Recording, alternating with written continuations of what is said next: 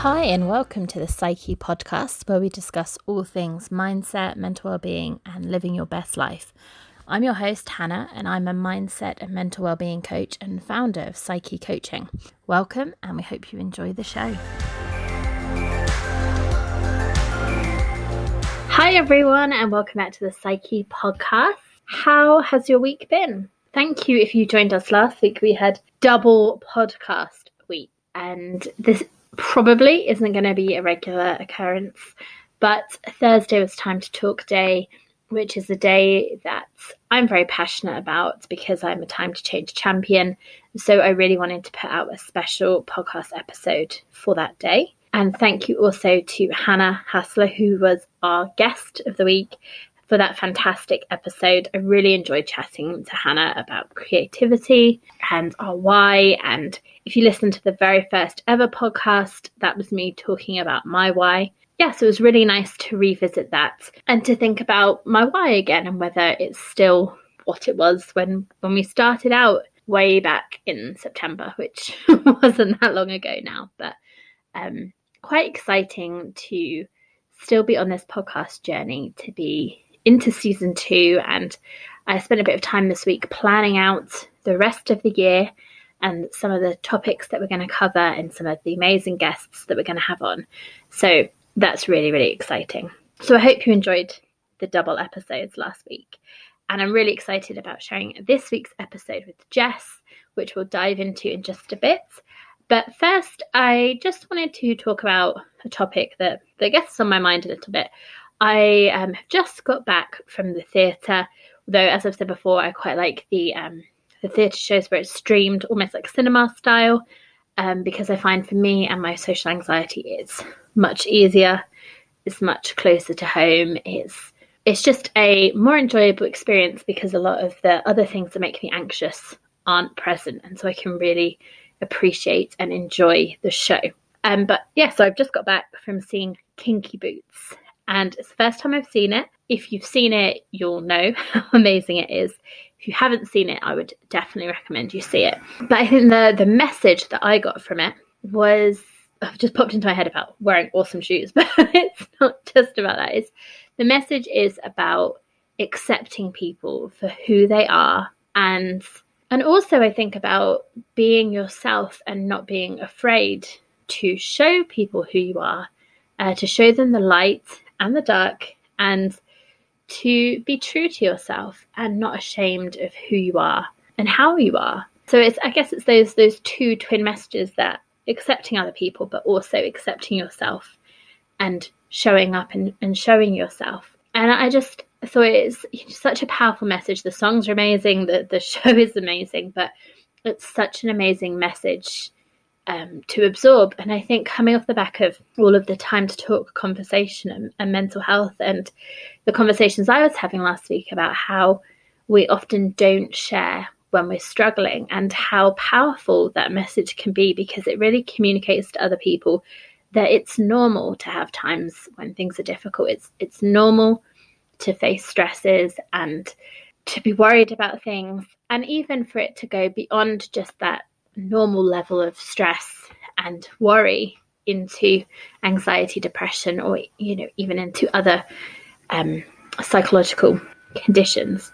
It's normal, it's part of life, and having those conversations and reaching out to people are really important for normalizing that and helping with the acceptance of that. But also, I think for us, part of being true to who we are is saying when we're struggling, saying when we find things difficult, and not being afraid to be honest about that and to look after yourself and adapt. So my going to the local theatre is my adaptation for still being able to enjoy something that I enjoy, but lessening some of those stresses that I have if I was to go to the theatre like an hour's drive away, and with all the people, and there were people there today, but I don't know, there's just something about it that is more comfortable locally and less anxiety inducing, and I can still enjoy that thing because I'm being honest with myself and what I need to be able to enjoy it. And that's fine. It's, and I've said before when I've talked about this, that I quite like to go to the theatre by myself, which is something that other people might find makes them very anxious. But if I went with a friend and I got to a level where actually I wasn't enjoying it and I just wanted to leave, I would feel a real sense of guilt taking my friend away, or possibly feel a sense of having to sit through it and sit with that anxiety. And I've got amazing friends, and I know that if I said to them, I really need to go, that would be fine. And they would support me. But I find personally that sometimes going by myself is easier, because then if I need to go, I can just go. I don't have to worry about anyone else. Also, the other thing is that if I want to see something, I want to see it. And if I'm trying to organise finding someone to go with and all of that, that can be a lot of hassle. And so sometimes I'd just rather see it, book it, go. But that could just be me. Yeah, I just thought it was a really important message to bring attention to, of accepting other people, accepting yourself, being honest with yourself, and particularly in light of that conversation about mental health, being honest and being open. And I think today's episode with Jess is an amazing example of how powerful that openness and honesty can be. And actually, we recorded this before I recorded the Time to Talk stuff, before I went to see Kinky Boots, but it just kind of ties in perfectly, because I do have to apologise to Jess, because we sorted out the episode and we were going to talk about soft skills, which is her work, but we take this real detour into motherhood, into being honest and open about how you feel and what you're experiencing. So it just all ties in so well. But sorry, Jess, that we took that detour, but it's such a fun episode that we recorded. I really, really enjoyed talking to Jess, and I think it is just such an amazing episode. I've loved editing it and putting it back together and getting to listen to it again. So I'm really, really excited to share it with you today.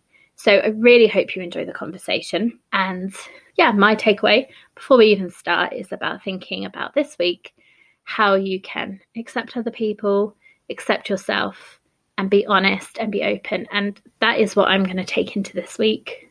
That's what I'm going to try and do more of, because I am a real people pleaser. It's something I've talked about before, something I'm trying to get better at. But that's how I'm going to go into this week. So hopefully you'll join me doing that as well. But I really hope you enjoy this episode. So let's jump in.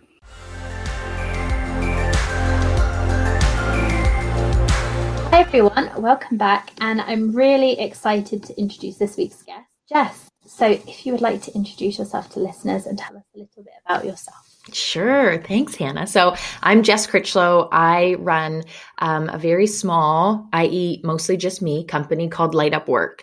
And what I do in that organization, and I've been doing it for just over 3 years now, is I focus on soft skills. So I work with companies and individuals to improve and up-level their soft skills. And I define soft skills as how you do your work rather than what you do.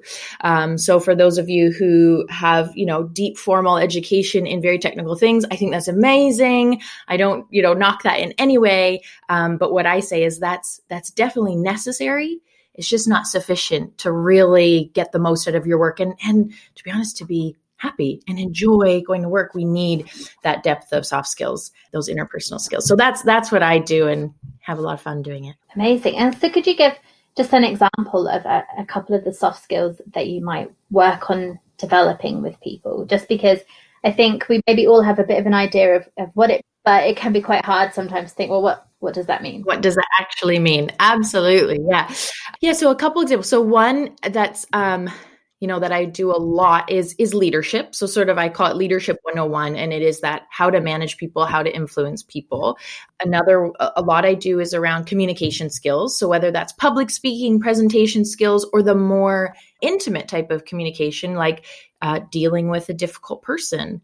Written communication, I do a little bit on, specifically, again, not technical writing, but how do you get your point across in writing in a concise, clear way. And goal setting is a big one, productivity and time management. And it's an interesting thing, and I'll let you in on a little secret that I don't really talk about to the business owners and the managers I talk to, is it's kind of like my covert way of doing what I really want to do, right? So I call it productivity and time management. What I'm really doing is underneath the surface of that. So how do you feel when you show up at work? Where are the barriers to you being your, authentic, genuine self? How can we unblock some of that so you have more energy to use? So I give lovely corporate titles, soft skills, and then I get to like secretly work a little bit of magic under there. But I think that idea of how we feel when we show up at work and about being authentic, it is so key for productivity, isn't it? And for engagement. Mm-hmm. If you're not in a good place, if you don't want to be there, then you're going to struggle to motivate yourself to do the work, aren't you? So I think, to your point, that having that corporate language, I guess it's about the communication, isn't it? Appealing to everyone. It's my way to get in the door to then play with what I want to play with. I'm a bit sneaky that way. And, I'm careful to say, like, I feel like, and Hannah, I don't know, maybe I'd be curious about your opinion on this. What I hear a lot in sort of our generation and the younger generation is like, you have to, find your passion so you never have to work a day in your life. And while that is lovely, and I wouldn't argue with it, the reality of the society we live in is like someone is still gonna have to collect garbage. And what I like to look at is like, you can just have a passion. Like you can just love designing jewelry. That can be your thing, and it doesn't have to be what pays your bills. And also, like, is there a way your job maybe isn't your like life dream, but because of the reality of your life, maybe you do need to continue in that job. So is there a way that you can show up in a bigger, better, more, just more genuine, more comfortable way so that it doesn't, like you said, like feel like every Monday you just feel like floods of tears in the car on the way to work, right? So I don't know. I'm curious. You see that a lot in some of the people you talk to, that kind of idea of find your passion and only do that and make that the way you pay your bills. And I don't know. I feel very ambivalent about that idea. Yeah, I think there's passion and purpose, I think, is the other term that's thrown around.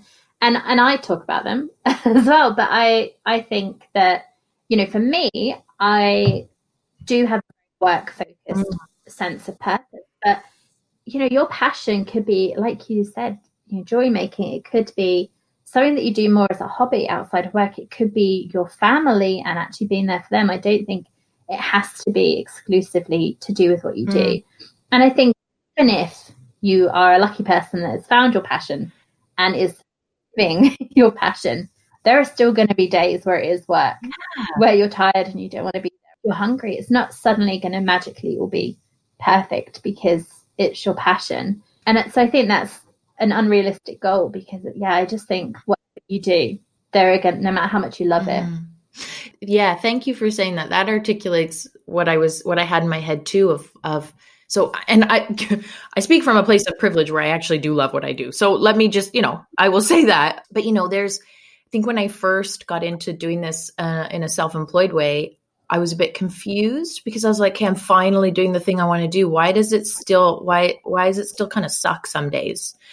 But but of course it does, and now I'm much better at understanding that and even anticipating it. I mean, I ran a training program not that long ago, and in training, like we love feedback, right? Every training you go to, they give you like a 70 question feedback form. You're like, oh, calm down. But one of the person, the question was, what was the worst part of the training? And this person wrote, the trainer, she's horrible. I was like, oh, hard to action that training. And don't get me wrong, I had wonderful positive feedback from the other, delegates who were there.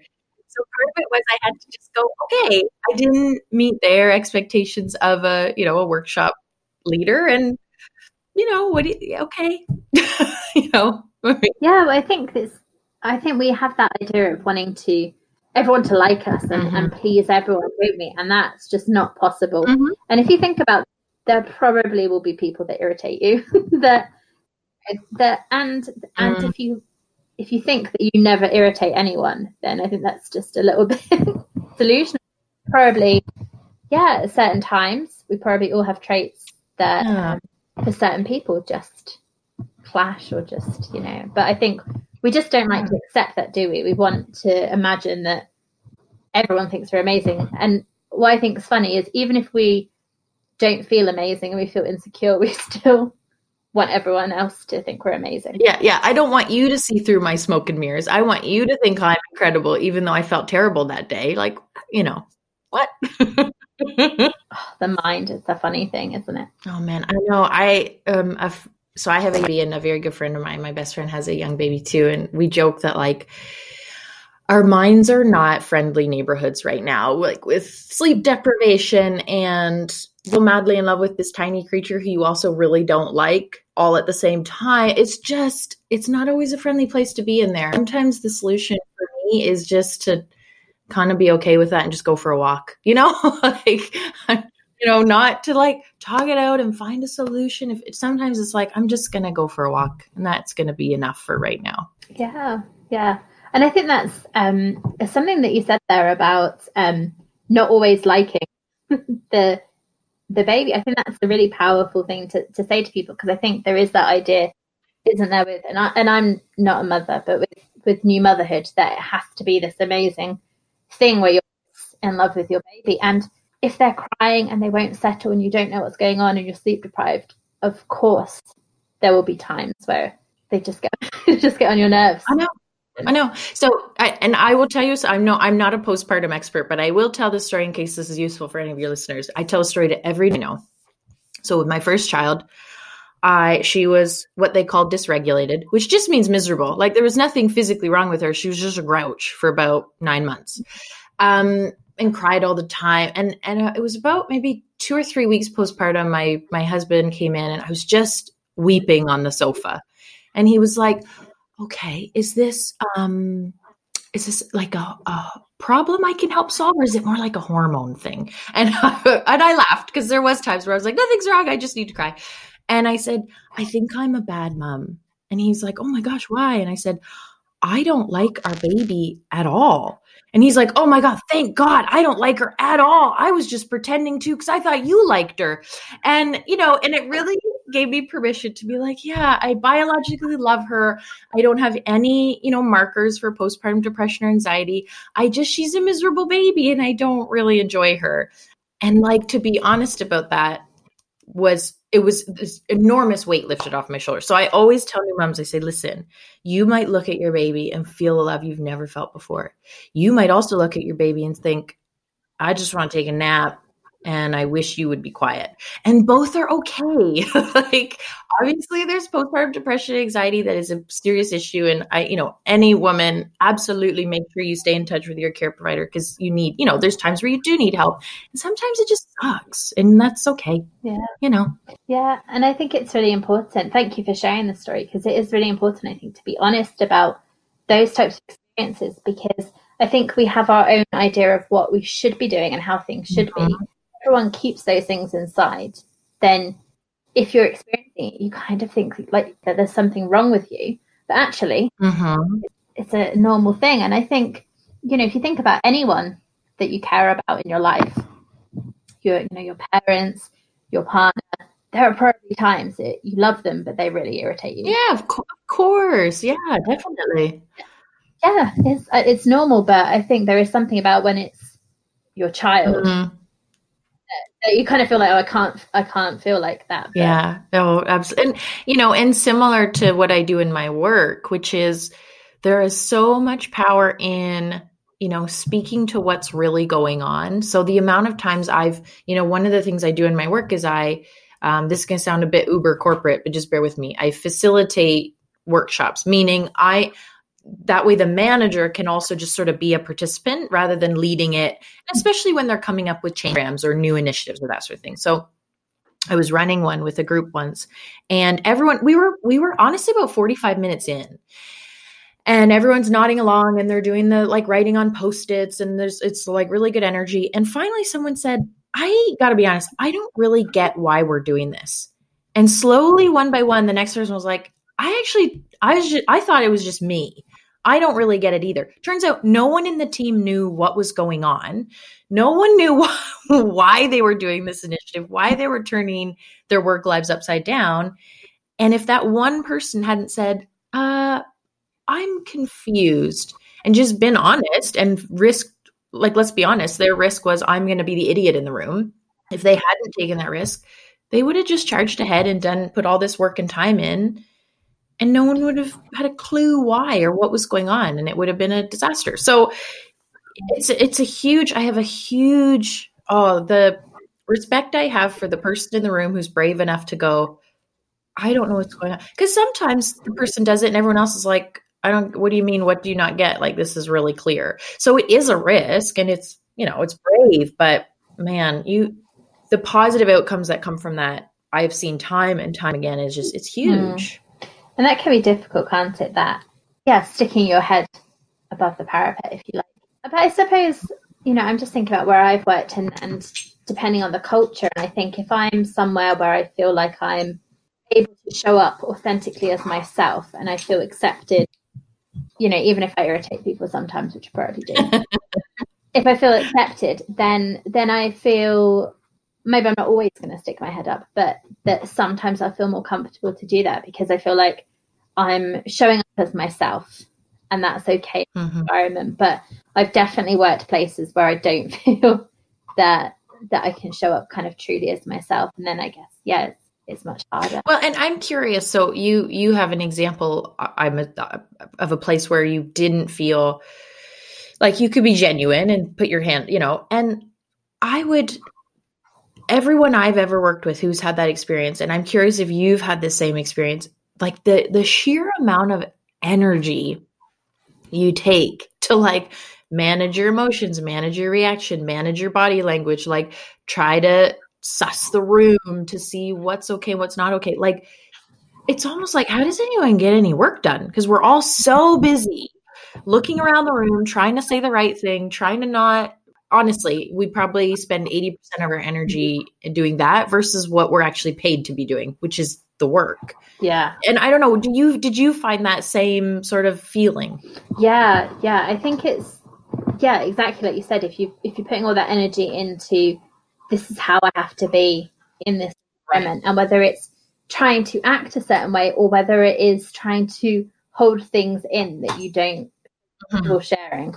So my background, partly I've like a mixed background, but partly is in education, and I worked in special education for a long time, and then working in mainstream school after that is really difficult because they're very bureaucratic, and there's lots of things that happen that they're things that are just in place that people agree with, but actually having worked with young people who find education quite challenging, there's lots of things that just don't work for those young people, or any young people, to be honest. So things like isolation rooms, that there still are in lots of schools, because being disruptive rather than trying to understand the reason why.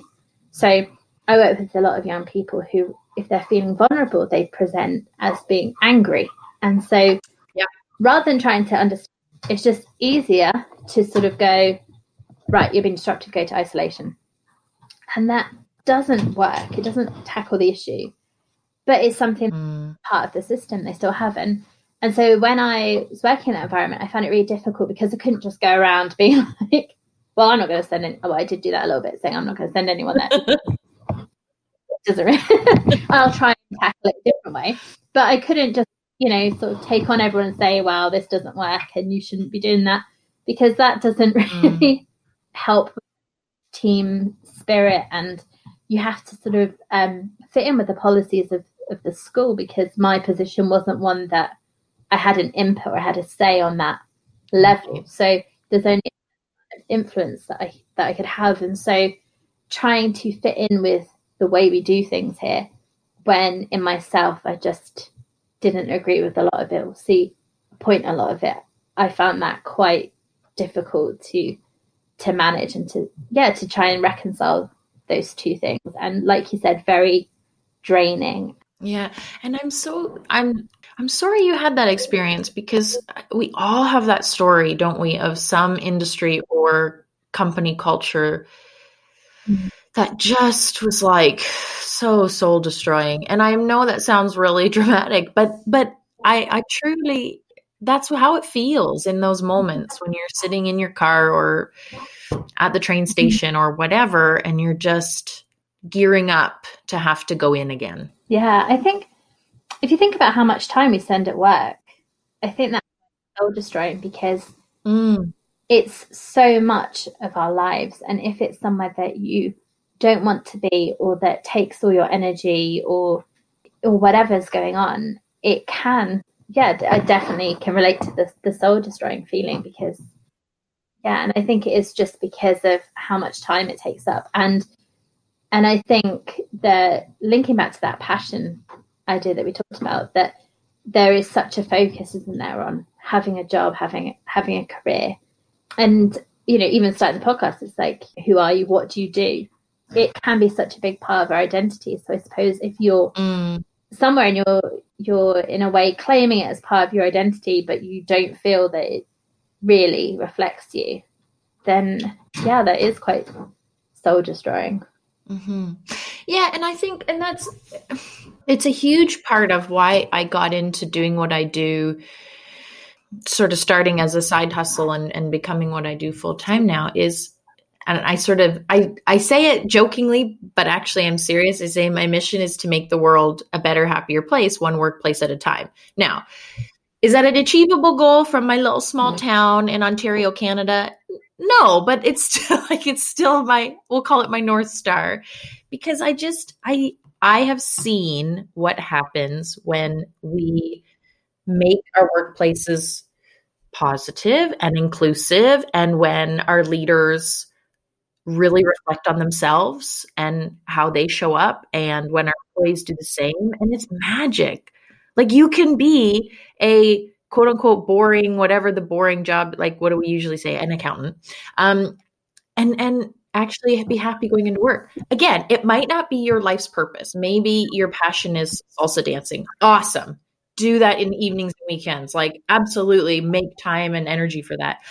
But you don't have to work at a soul destroying job either. Like, we can do better than that. It's just, come on, it's 2020. Like, we can do better than that now. Enough.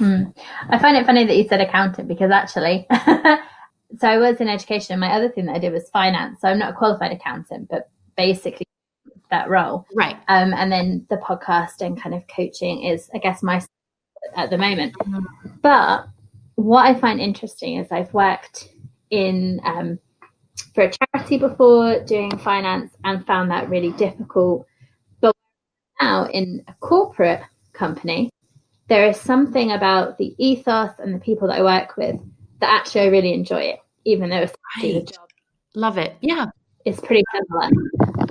Partly, I think, is that I have a lot of autonomy, and I'm very, if someone is sort of standing over me, telling me what to do, that doesn't work for me.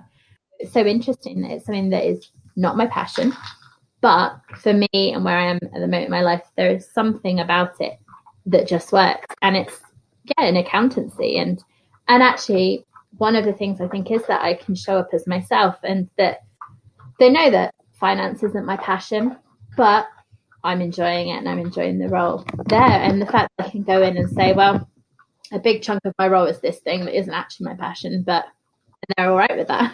Yeah, and I love that. Like, I love when people can just show up like that. And what I hear from a lot of managers is, and let me be clear, I'm going to speak out on behalf of terrible managers for a second. I've worked with some terrible, terrible managers, and I guarantee you they're not meaning to be terrible. I'm not giving them an excuse or an out. I'm just, the vast majority of terrible leaders and managers is because they don't know what they're doing. And it's a really hard job, actually. And what I hear is things like, is fear, actually. It's like, but if I let them be themselves, then they won't have to perform to a high standard. I'm like, nope, that's a made up myth, but okay, next. Well, if I let people be themselves, then they won't be professional. I'm like, nope, that's a made up myth as well. It's discomfort and fear, and just not knowing how to handle it, and not knowing how to be themselves either. That's usually a big one. I love your example. That is such a good example of we don't, again, a CEO I worked with once, I was telling him, to be able to speak to your team in a bigger purpose way than just, we help our clients make more money. That's not that's not inspirational. He's like, yeah, but we're not saving kids. We don't have an example of that that's inspirational. I'm like, no, but you do. You do. You can be in a quote unquote not your passion job and really enjoy it. I have seen it time and time again. And you just gave a brilliant example of that. Yeah. I think I just wanted to pick up on the terrible managers point, because I've had some fantastic managers, also some not so great ones. Yeah, I'm with you on that one. Yeah. I wonder whether this is something that I've possibly observed, and I wonder if you've observed the same, that sometimes you have people who become managers because there isn't really anywhere else for them to go on the kind of way up. That's like the next step to progress. So they become a manager. Sometimes they don't really want to, but that's the next logical step. And then they maybe don't have training in how to manage people. And suddenly they have this that wasn't really what they wanted to do. And they're not really sure how to do it. And then they're trying to figure it out. And they might mean well, but find it difficult to be effective. So true. And there's two things in there you said that I 100% agree with and have also observed. So one is take people who are really great in their job, and then we put them in a job, i.e. manager, that they've never been trained for, that they have no mentors or coaches for, that they have possibly no ambition even to do. And then we get refused. We're like, but Peter was so good as an engineer. Why is he such a bad team leader? Because it's a completely different, totally unrelated. That's why. It's like taking an accountant, we'll just keep picking accountants, and making them a horse trainer. They were a great accountant. Why aren't they good at horse training? Because it's not the same thing. It's not the same skill set. So that, and, and the other thing that I've seen is exactly what you said of there's companies who do career progression really exceptionally well. And the myth I see a lot is, well, we're not a big company, so we can't, that's crap. Sorry. I don't know if I'm allowed to say that on here, but it is. It's total nonsense. You can progress people in the skills that they find interesting without them having to go into a totally different job. Like you can do this well. I have seen it happen. Because there's a seduction of, well, if I want to make more money, I guess I'll go be a manager, even though I don't even really like people. We've all seen that, and it's silly. It's just because then you've taken someone who is contributing really well, and not only taken them out of contributing in that role, put them in a role where they're actively taking away from other people doing good work. So my partner is he's a support worker, so he works. It's a residential house college for young people, and for him, his only option if he wants to progress is team leader. And that actually means rather than actually working with young people, you sit at the desk and you run the shift. And he's got no desire to do that because that's not why he's doing the job. So he, in a way, is stuck because he can't progress, because the only way to progress is management and less student contact.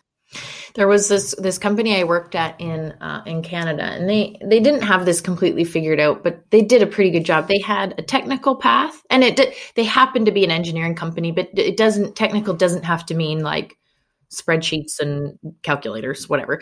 But they had a technical job path and a people leadership job path, and they were sort of graded at the same level. So you can be a technical expert, and yes, there's some leadership responsibilities in that, like mentoring junior people, but not scheduling work, not approving holidays, not doing performance reviews, not doing formal feedback set, like none of the management side. It really was, I am an expert in this field, and I'm now like looked up to, and I have a senior pay and a senior role that reflects that. And I don't have a team, and I don't have to talk to people about when they were rude in a meeting. Like that's not my thing. I just get to be the expert in this and share that expertise and teach people. And I thought that was it was a brilliant way of doing it.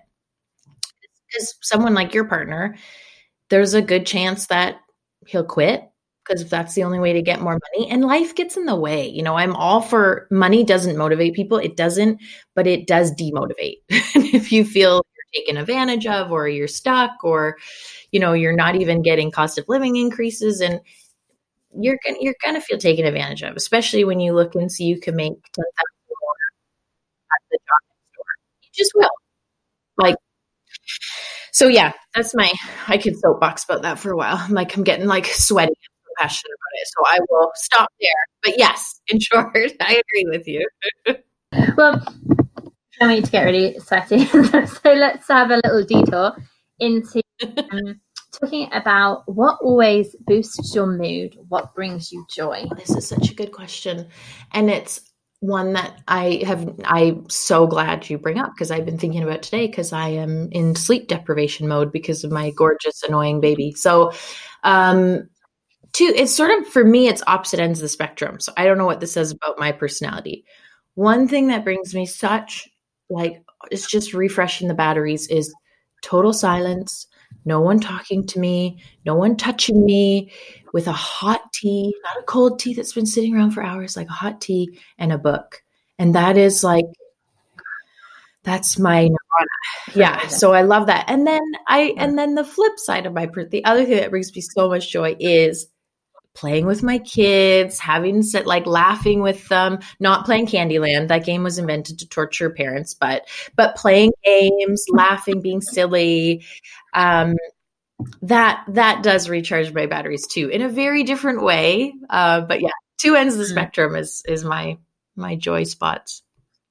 Yeah, no, they're really nice examples. And I suppose that we maybe all have some things like that, where there are things that are more solitary that we need for us, and also then things that do give us that boost that involve other people and the connection, because I think that is really powerful as well. And but yeah, no, the silence, no one touching you, no one talking to you, and the sounds amazing to me. That was literally, it was my birthday about 4 months ago, and my husband was like, okay, what do you want for your birthday? I said, I want 2 hours of like exactly what I said. I want a hot tea. I don't want you or our children anywhere near me, even though I'm madly in love with all of you.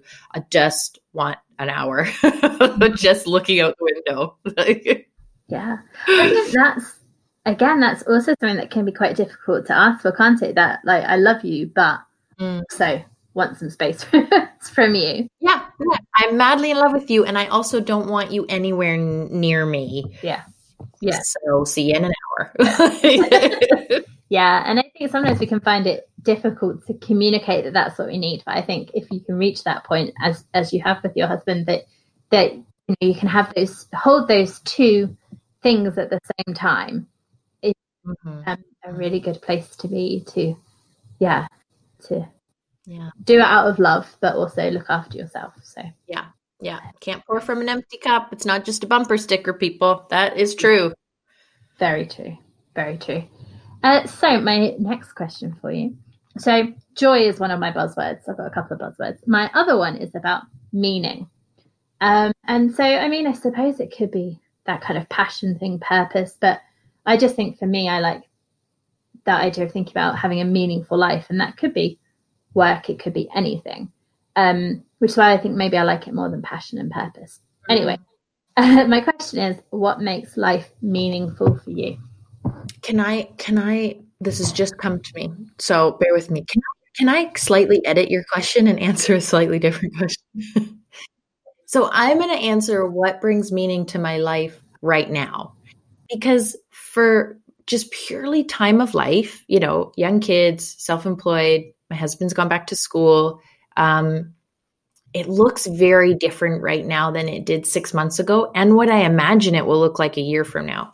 And don't get me wrong, there's I've just been getting all sweaty talking passionately about, how we show up at work and soft skills and interpersonal skills in the workplace. So obviously I have, there's an arc around that brings me a lot of joy some days, frustration others. But for me right now, what brings me meaning is around connection. So connecting with my kids, which isn't always easy. Connecting with my husband, like we find about 7 minutes out of the week that we make time, because the time is there. When you say I don't have time, you do. You just, what are you spending that time on? And he and I struggle to spend it on each other because busy, just time of life we're in. And just, I guess I'd say little nuggets. Time of life I'm in right now, I can't dedicate the time and energy to my work that I did a year ago and that I will a year from now. So for me, it's like this week I had a really fantastic conversation or mentoring conversation with someone getting into this field, or manager who's really struggling. Those little tiny nuggets bring a lot of meaning to me right now. Yeah. And then I gotta be honest, it's probably gonna look a little different in about 6-12 months, but that's it right now. Yeah, thanks for sharing that, because I think that is very true, isn't it? That the things that give meaning to our lives can change depending on where we are in our lives and what's going on. So thank you for sharing that. Yeah. My next one, this is my final buzzword. No, it's not. That's a lie. So I guess the whole point of the podcast, the thing that I'm passionate was what I was going to say. I stopped myself, but passionate is probably fair. Is mental wellness. So I just wonder what mental wellness means to you and how you look after your own mental well-being. Oh, it's such a good question. So I wonder if anyone, no, I can share this. I'm just trying to think if I'm betraying any confidences, but I'm not. So mental wellness and mental health is really important to me for a number of reasons. So one is mental illness. The flip side of that is very common in my family. Very common. So for example, at my intake meeting with my doctor, my new doctor, she's like, "Oh, does anyone in your family have any mental illness or take any medication for mental illness?" I said, "Yes." She said, "Who?" I said, "All of them."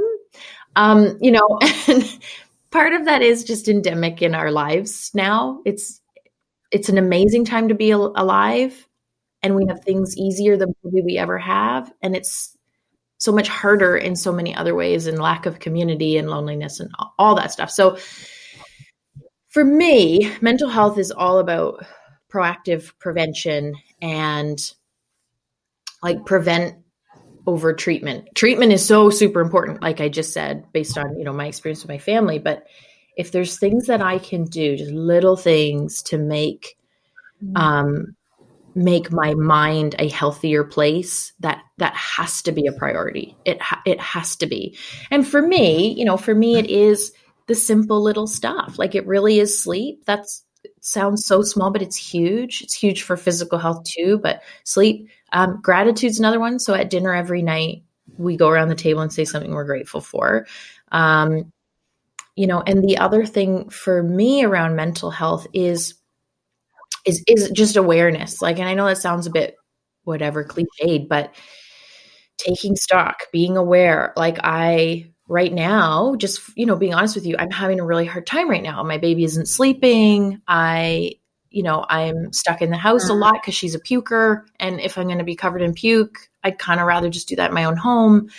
And so I am struggling. And so being very aware of where am I at? What do I need? Is there people I need to reach out to for help?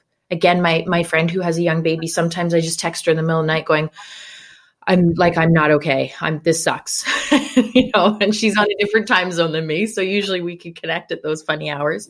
So that's kind of my rambly answer, because it's not a super coherent answer, because I'm still really wrestling with that for myself right now, with where I am and what it means, given, I do have some constraints on my energy right now. And so what are the micro self-care I can do? Maybe I can't do the huge 3-day workshop on inspirational things because I can't be away. But then what's the little thing I can do? What's the podcast I can listen to? What's the small walk I can take? If I can't do the 3-hour hike, can I do a walk around the neighborhood? It's those little micro things that, it's sort of like, when you're on I don't know if you've ever been on a stupid diet where you can't eat cookies, say, and then you eat one cookie and you're like, well, if I eat one, I'm just going to eat 20 because I've already broken it. It's sort of like, it's that, right? It's that idea of, we kind of go, well, if I can't do my 3-hour hike, I guess I'll just sit at home and feel sorry for myself. It's like, what's okay? You can't do the 3-hour hike. Can you do the 10-minute walk? So that's kind of where I'm at. It's something I'm wrestling with a lot, and what it can look like right now. When you're talking about the micro things there, it made me think of a saying, and I think I've mentioned it before on the podcast, and I did not come up with it, but I can't remember who did. So I'm crediting someone else. And it's this idea that anything that is worth doing badly. Oh my God, I love that. I'm going to say it again. I want to write it down. Say it again.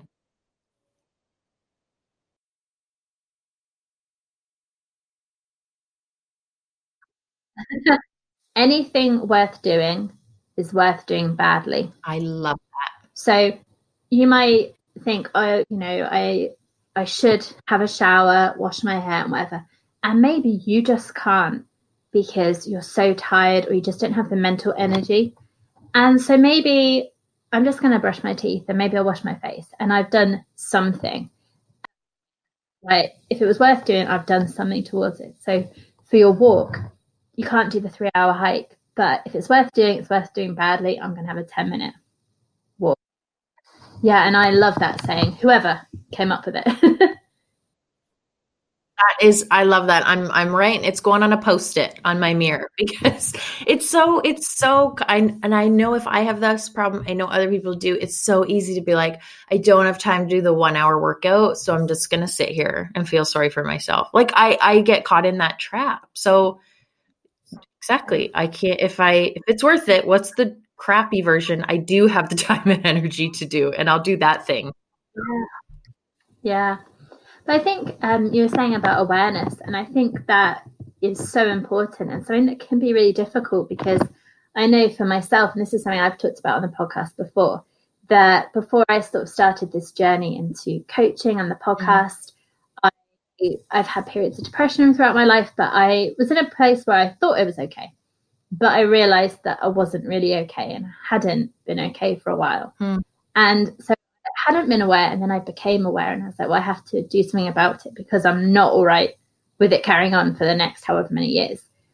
And so I wasn't really in touch with what was going on, so I couldn't really do anything about it because I didn't have that awareness. So that is so important because if you are aware of what's going on with you, then you can do the micro things that are going to try and help you get back on track. And it might be at the point of your life that you're in that you're going to be a bit out of balance because you've got a new baby or you've got lots going on. But if you're aware of how you're doing, you can try and do something. And I think so many of us spend time not aware and not in tune with what's going on with us. Yeah.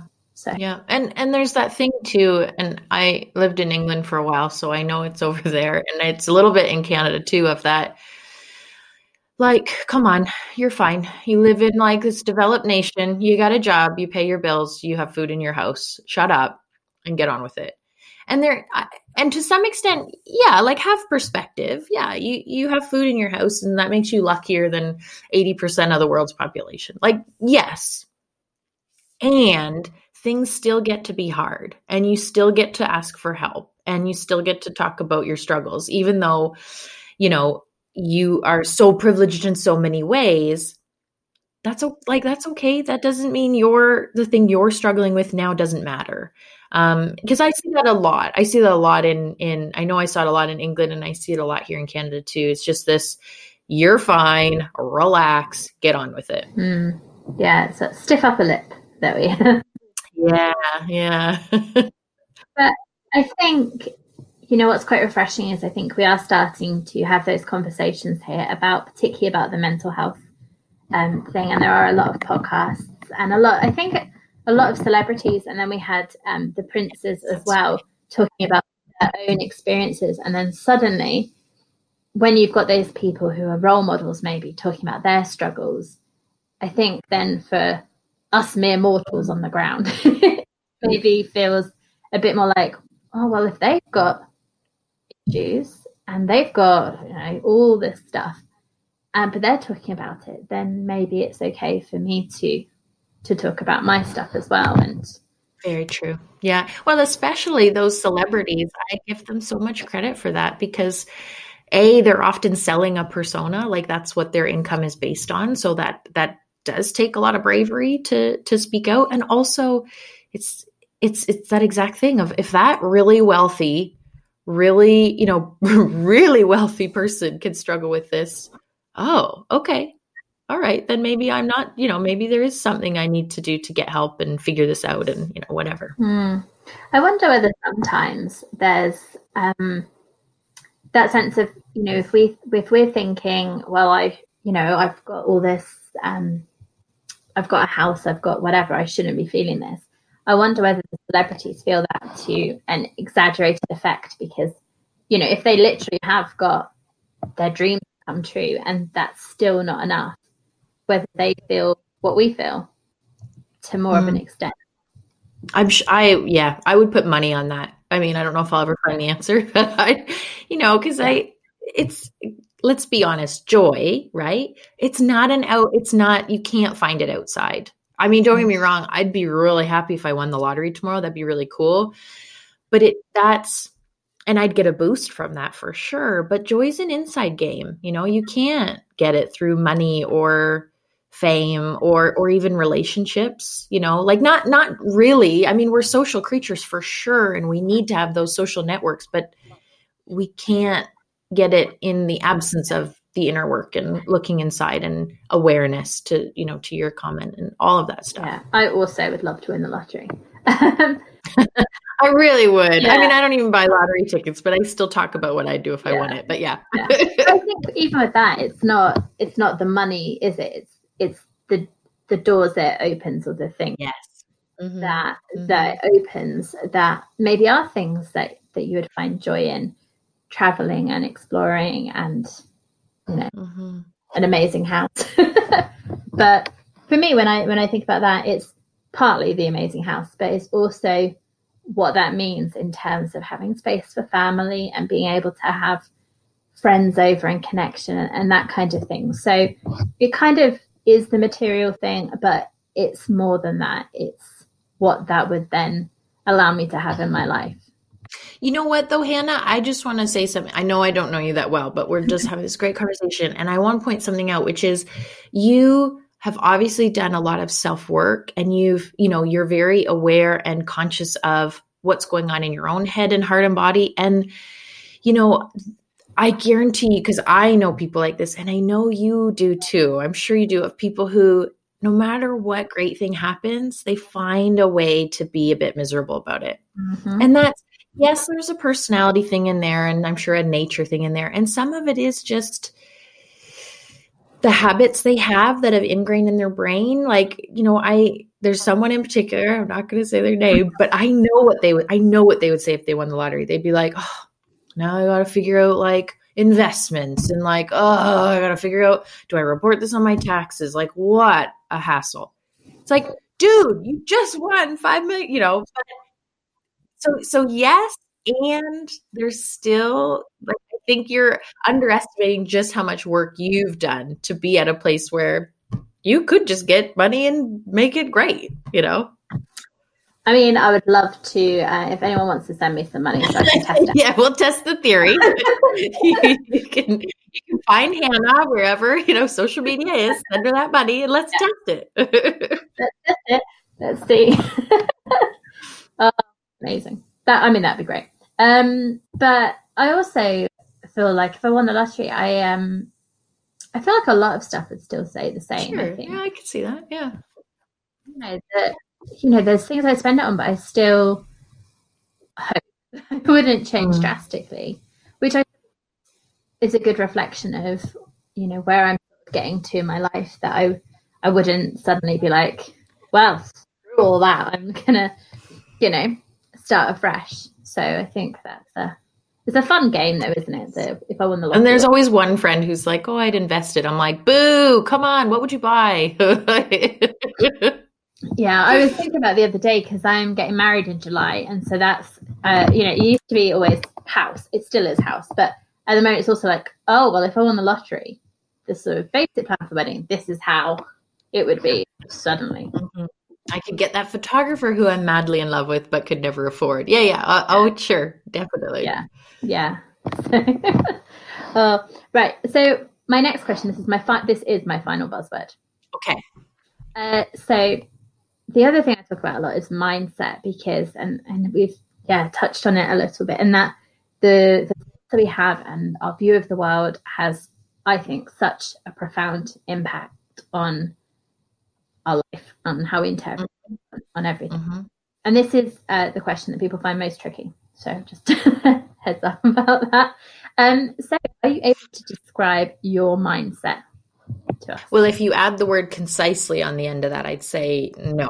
But I, well, you know what? I'll give you, no, I can't probably sum it up because honestly, I'm still working on this and figuring it out and testing things out.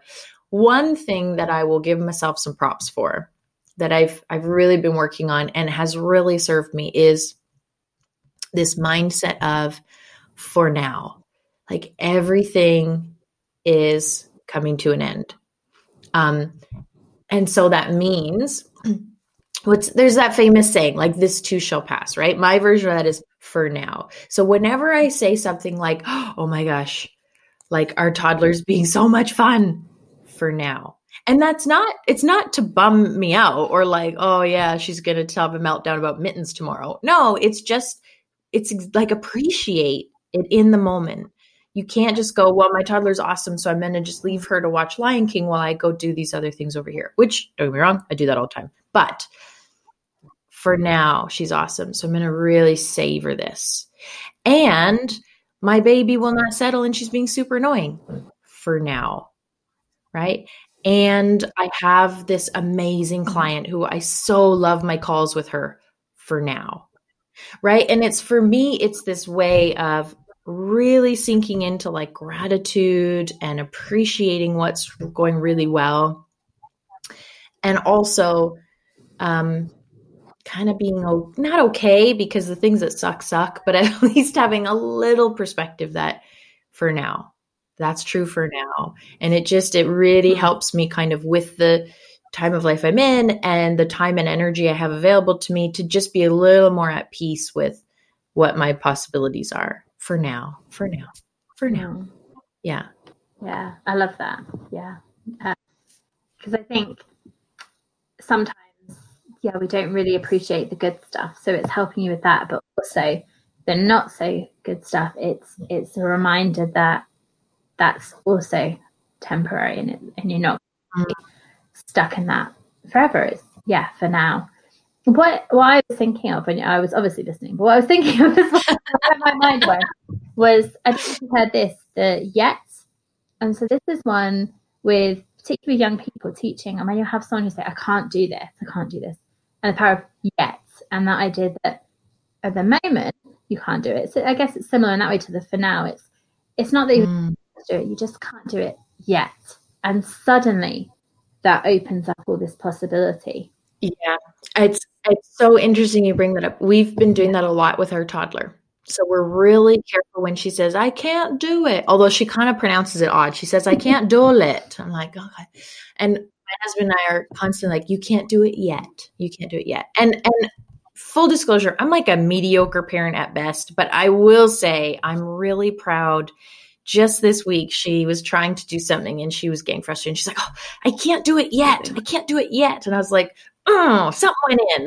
Like, right. It's so true. And again, being the awareness thing, now that I have a toddler who listens and repeats everything I say, I am being a lot more mindful of when I do that and say like, oh, I can't do it. I can't do it yet. I can't do it yet. Mm-hmm. My toddler's listening in. And then it starts to become my way of saying it too, even when she's not around and I'm working. I'm like, oh, I can't figure out this website thing yet. Okay. So how do I figure it out? It's been like, talk about growth mindset. Yeah, I love that. I love that you brought that up because I have just personally noticed a huge difference in my own life since bringing that in. And I've seen it in a little kiddo too of just, I can't do it yet. Just wait until, because I'm sure there'll be times when you say, I can't do it for yourself and you forget the yet. And it'll be when she corrects you and says, yet. I know. Can't do it yet. Yeah. And I mean, I don't know you that well, but I really enjoying the chat. But I think you are way above a mediocre parent. Sounds like you've got some amazing things that you're sort of putting in place for your daughters. And I think because you're aware of yourself and you're present for them and you're thinking about how you're influencing them, I think way above mediocre. So Oh, Hannah, come on. I've told you I'm not sleeping. You caught me at an emotional time. Don't make me cry on your podcast. Thank you. That's lovely to hear. Thank you. Because parenting is one of those things that there's no right way to do it. So you're constantly like, am I screwing her up? Do I have to add another $1 into the future therapy jar? Like, oh, so thank you. Thank you very much. So I'm, at the moment, one of the things I'm doing is like a counseling course, because that's kind of where I see like coaching, counseling. And there's something, I think you'll appreciate this. There's a psychologist that we talked about, and part of his theory, and a lot of it is about the mother-child relationship, is about the good enough mother. That idea that you can't be perfect anyway. It's not realistic. But just it's about being good enough. And when we heard that, we loved that idea in our class. And so then we talk about everything. It's good enough. And yeah, it's just, I think, such a positive idea that actually there is no such thing as perfect. And actually showing up and you are good enough, then that's everything, isn't it? Because well, and I will give you an example of my good enough parenting, and hopefully that will be the last story I tell. And if you have any parents or people who want to be parents. So the other day I had a terrible morning. My baby was crying. I had to do preschool drop off. I'm putting her in the car. My toddler's, bless her, she's 2.5. I mean, it's that, talk about emotions, right? And she's getting into the car, and I lifted her and put her in, and that she lost her mind. And I just, at this point in my life, I just didn't have the resilience to handle it well. I said, enough. And I like buckled her in, and I slammed the car door, and she's crying. And I drive to her preschool, and I get to her preschool, and I say, Ray, Mommy is so, and she's fine by this point. She's just like singing songs with the window. I said, Mommy is so sorry. Mommy's not feeling well right now. And I didn't sleep, and I wasn't very nice to you this morning. And I'm so sorry. And she just went, that's okay. And we hopped into the car and off we went. Now, I'm not suggesting I gave myself full permission to yell at her to get in the car every morning. But what it did mean is I can totally screw it up and model screwing up is okay. And apologies are where it's at. And, and you keep, I didn't do it right yet. And, and biggest part of that, and this is true for all of the things. I know we're talking about me and my kid, but this is true for me and employees. This is true for our colleagues, for people in other relationships in our life. I love the good enough thing, because it's not about doing it perfect. It's about doing the best you can, screwing it up and going, I'm so sorry I yelled at you when I came home from work, my beloved husband. I wasn't in a good space, and that wasn't kind of me, and I'm really sorry. And they go, that's okay. And, not always that simple, but, do the best you can. What are you going to do? Yeah, because I think we quite often, or in my experience anyway, get caught up in the perfectionism and worry about that and not wanting to appear less than perfect. Mm-hmm. No, perfect. And I think it is a really powerful thing to model that, owning your mistakes or being honest, or when I was teaching, if I was having a bad day, I'd tell them, I'd just be like, I'm tired today. I basically had not quite the flu, but I felt rough. And I went in on the Monday and I just said, full disclosure, I got brain fog. You might ask me questions. I don't know that I'll be able to retrieve the answer to it from my head. But it's just being honest and modeling, because I think particularly for young people, children and young people, if you're showing them this like perfect image, then they're going to internalize that as that's how they should be, and that pressure on themselves. Whereas if you can actually show them the good enough, that actually we make mistakes. When we're tired, we might be snappy, and that's what happens. It's not okay, but then you apologize, and then that's how you deal with it. I think it's just preparing them so much more for real life, isn't it? It's just so much more honest and preparing them. Whereas, showing them perfect is not preparing them for life at all. Mm-hmm. Thank you, Hannah. Thanks for saying that. Yeah. And sharing that. Yeah. Good enough, Mom. I'm going to put that on a post-it too. I got 2 post-its out of this conversation. That is worth the price of admission. Yeah, I mean, I love it since we've talked about it. Good enough, and good enough, and it's true of all the things. Good enough manager, good enough employee, good enough self-employed, good enough freelancer, good enough accountant, good enough designer, good enough engineer. Like the thing that's kind of a bit shoddy, but you publish, isn't that there's, I mean, a more articulate way of saying it, but is better than the perfect thing that only ever exists in your head. I mean, publish, good enough, make it happen. Right? Yeah, absolutely. Yeah. So my next, this is the last big question, if you like. Okay. And hopefully, as we've gone through, I'm sure that people have got loads of amazing stuff and ideas and good enough things in there. I asked my guests to leave people with between 1 and 3 strategies or tips that people can put in place in their life that are going to have a massive impact. So if you could share some top tips or top thoughts for people, that would be great. Yeah, I'd love to. And I'm kind of going to bring it back to what I do in my day job a little bit, even though I spent more time talking about mothering. Yeah, not really what I probably intended, but oh well, that's where we went. That's fine. You don't want mothering advice from me anyways. Good enough. That's the advice on that one. No, so what I'd say is around strategies, there's really just one that I want to really, really emphasize and leave your listeners with. So soft skills are so, so key to your success, your happiness at work, your good enoughness at work, all of the things that are important. I mean, yes, to formal education, I'm not knocking that by any stretch, but you need to be able to build your interpersonal skills. And here's what I'd say around that is find a way to practice them. Like a safe space to practice them. And if that's not your work, that's fine. It doesn't have to be your workplace if that's not, a psychologically safe, like those examples we gave at the beginning of our conversation. If it's not a safe place, it's fine.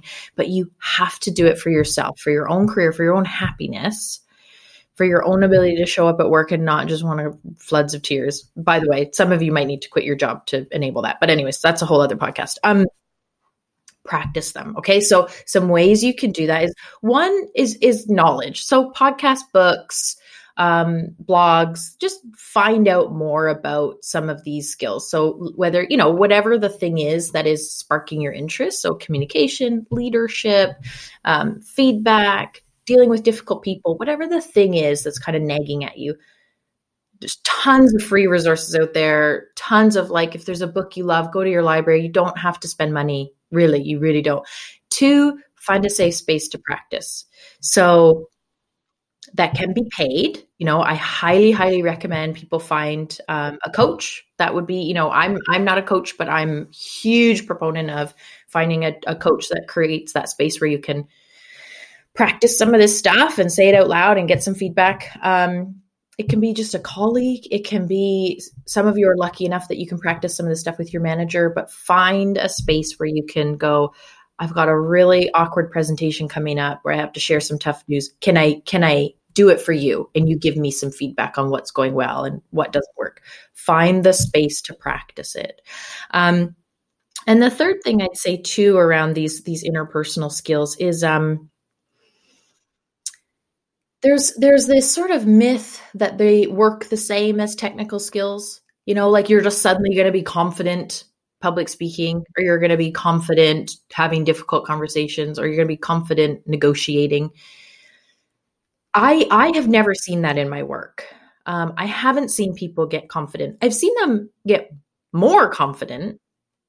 But when someone is confident in their ability to deliver feedback, usually what that actually means is they're no longer trying bigger things. When you're truly confident in something, probably not stretching anymore. And so don't make, I need to be confident in this thing, the goal, because that's A, impossible, and B, is actually probably a bad thing. What you want is being totally nervous is absolutely expected and fine. That's because your body telling you you're about to do something brave. Keep going at it. Don't take that to be a message that this isn't something you're supposed to be doing. It's just a message that you're being brave. So get the knowledge, practice, and don't misinterpret the signals from your body. Because I think we can spend so long getting the technical knowledge, that the softer skills get forgotten. Absolutely. Yeah.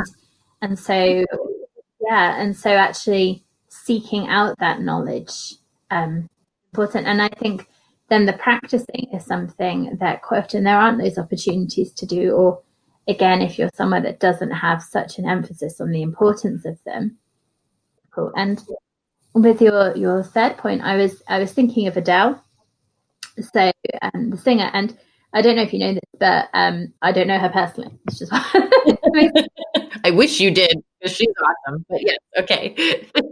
So she is amazing, but she gets so nervous before she performs. Mm-hmm. She has massive stage fright, and she is so amazing at what she does, but she still has those nerves. She doesn't have complete confidence. So I think it can be natural, and I guess maybe, as you were saying, that if you get to that point where you're not feeling any sense of nerves, then you need to then take the next step, because maybe you got so used to where you're at that you're then maybe playing too small, and it's about that stretch and that challenge. And the last thing I'll say on that too, and I love that example of Adele, because come on, talk about someone top of their field. Oh my gosh, she's so incredible. When we do suddenly meet this, I feel confident in this, I know what I'm doing, I'm good. The other danger of that is that becomes a little bit part of our person, like our identity, and we don't seek out other feedback. We get almost a little threatened when someone says, oh, your presentation, because, I identify as someone who enjoys public speaking. I feel like I'm going to throw up before I go out on stage, but it's something I seek out because I enjoy it. And if I then make the story that this is something I'm good at and it is part of my worth, the minute someone says, I've got a little bit of feedback for you, there was like the arc of that presentation, I kind of got a little lost in it. Suddenly, instead of saying, that's really useful, thank you, I can take that now, I'm like, you've just threatened my self-worth, right? So now I'm in amygdala, I'm in fight, flight, or freeze. I'm not listening. I'm not, it actually becomes a little bit of a dangerous place to that's the thing I'm good at. And I'm going to identify as being good at that. And I'm never going to seek out feedback, telling me a different story, because that's too scary now. So yes. So being not confident is actually a really good thing, people. Just go with it. That's a very good message. It's a very good place to be. And I think even, or as well as not seeking out feedback, if you think, I've got this now, I'm confident, you're also not seeking out opportunities to grow or continue learning. And technically, workplaces change all the time, but even with the soft skills, I imagine there's always that room to develop and grow. It's not just you reach a certain point and that's it. I've mastered it all, got all my badges, tick, done. Leadership, tick. Communication, tick. It's a check. Yeah, it's an ongoing thing, and I suppose the danger is that if you're like, I've done that now, you're not continuing to grow, and you can stagnate, I guess, which isn't great for you or in your role. Yeah, we're more like border collies than we realize. The minute we're bored in our workplace, we become quite destructive. We just don't necessarily always realize it. So yes, stagnation isn't always a good thing. Yeah, absolutely.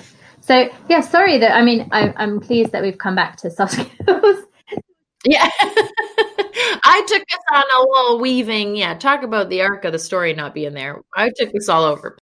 I'm glad that we managed to come back to the soft skills and that for you. So the last thing is, if people want to connect with you online, where can they find you? Where can they find out more about what you do? Cool. Okay. So they can find me. My website is lightupwork.com. You'll see it's just a landing page at the moment because I'm kind of redoing it, but you will find me there, and links to all my socials. So I'm on Instagram and Facebook as lightupwork. And email, of course, is jess@lightupwork.com. And I do, this is something that I'm so passionate about. If anyone just wants to even pick my brain, the amount of messages I get of someone saying, hey, this is going on in my workplace, what do you think? I love that. Like, if you just want to throw something out there and get an outsider's point of view, Facebook message, email, go on my website, get in touch with me. Because an outsider's point of view can be really invaluable. So look me up if you want to just get this is what's going on. What do you think? I love that stuff. Amazing. And I can put links to your website and your email in the show notes. Great. Thank you so much. Oh, Hannah, I've had such a good time chatting, and I'm going to stay in touch with you, whether you want me to or not. It's going to happen because I think you're great. So no, I absolutely stay in touch. Yeah, no, I've really enjoyed it as well. So thank you so much. Wonderful. Okay, cool. Well, I'm sure we'll talk again sometime soon. Yeah, have a great day. Yeah, you too. Okay, cheers. Bye.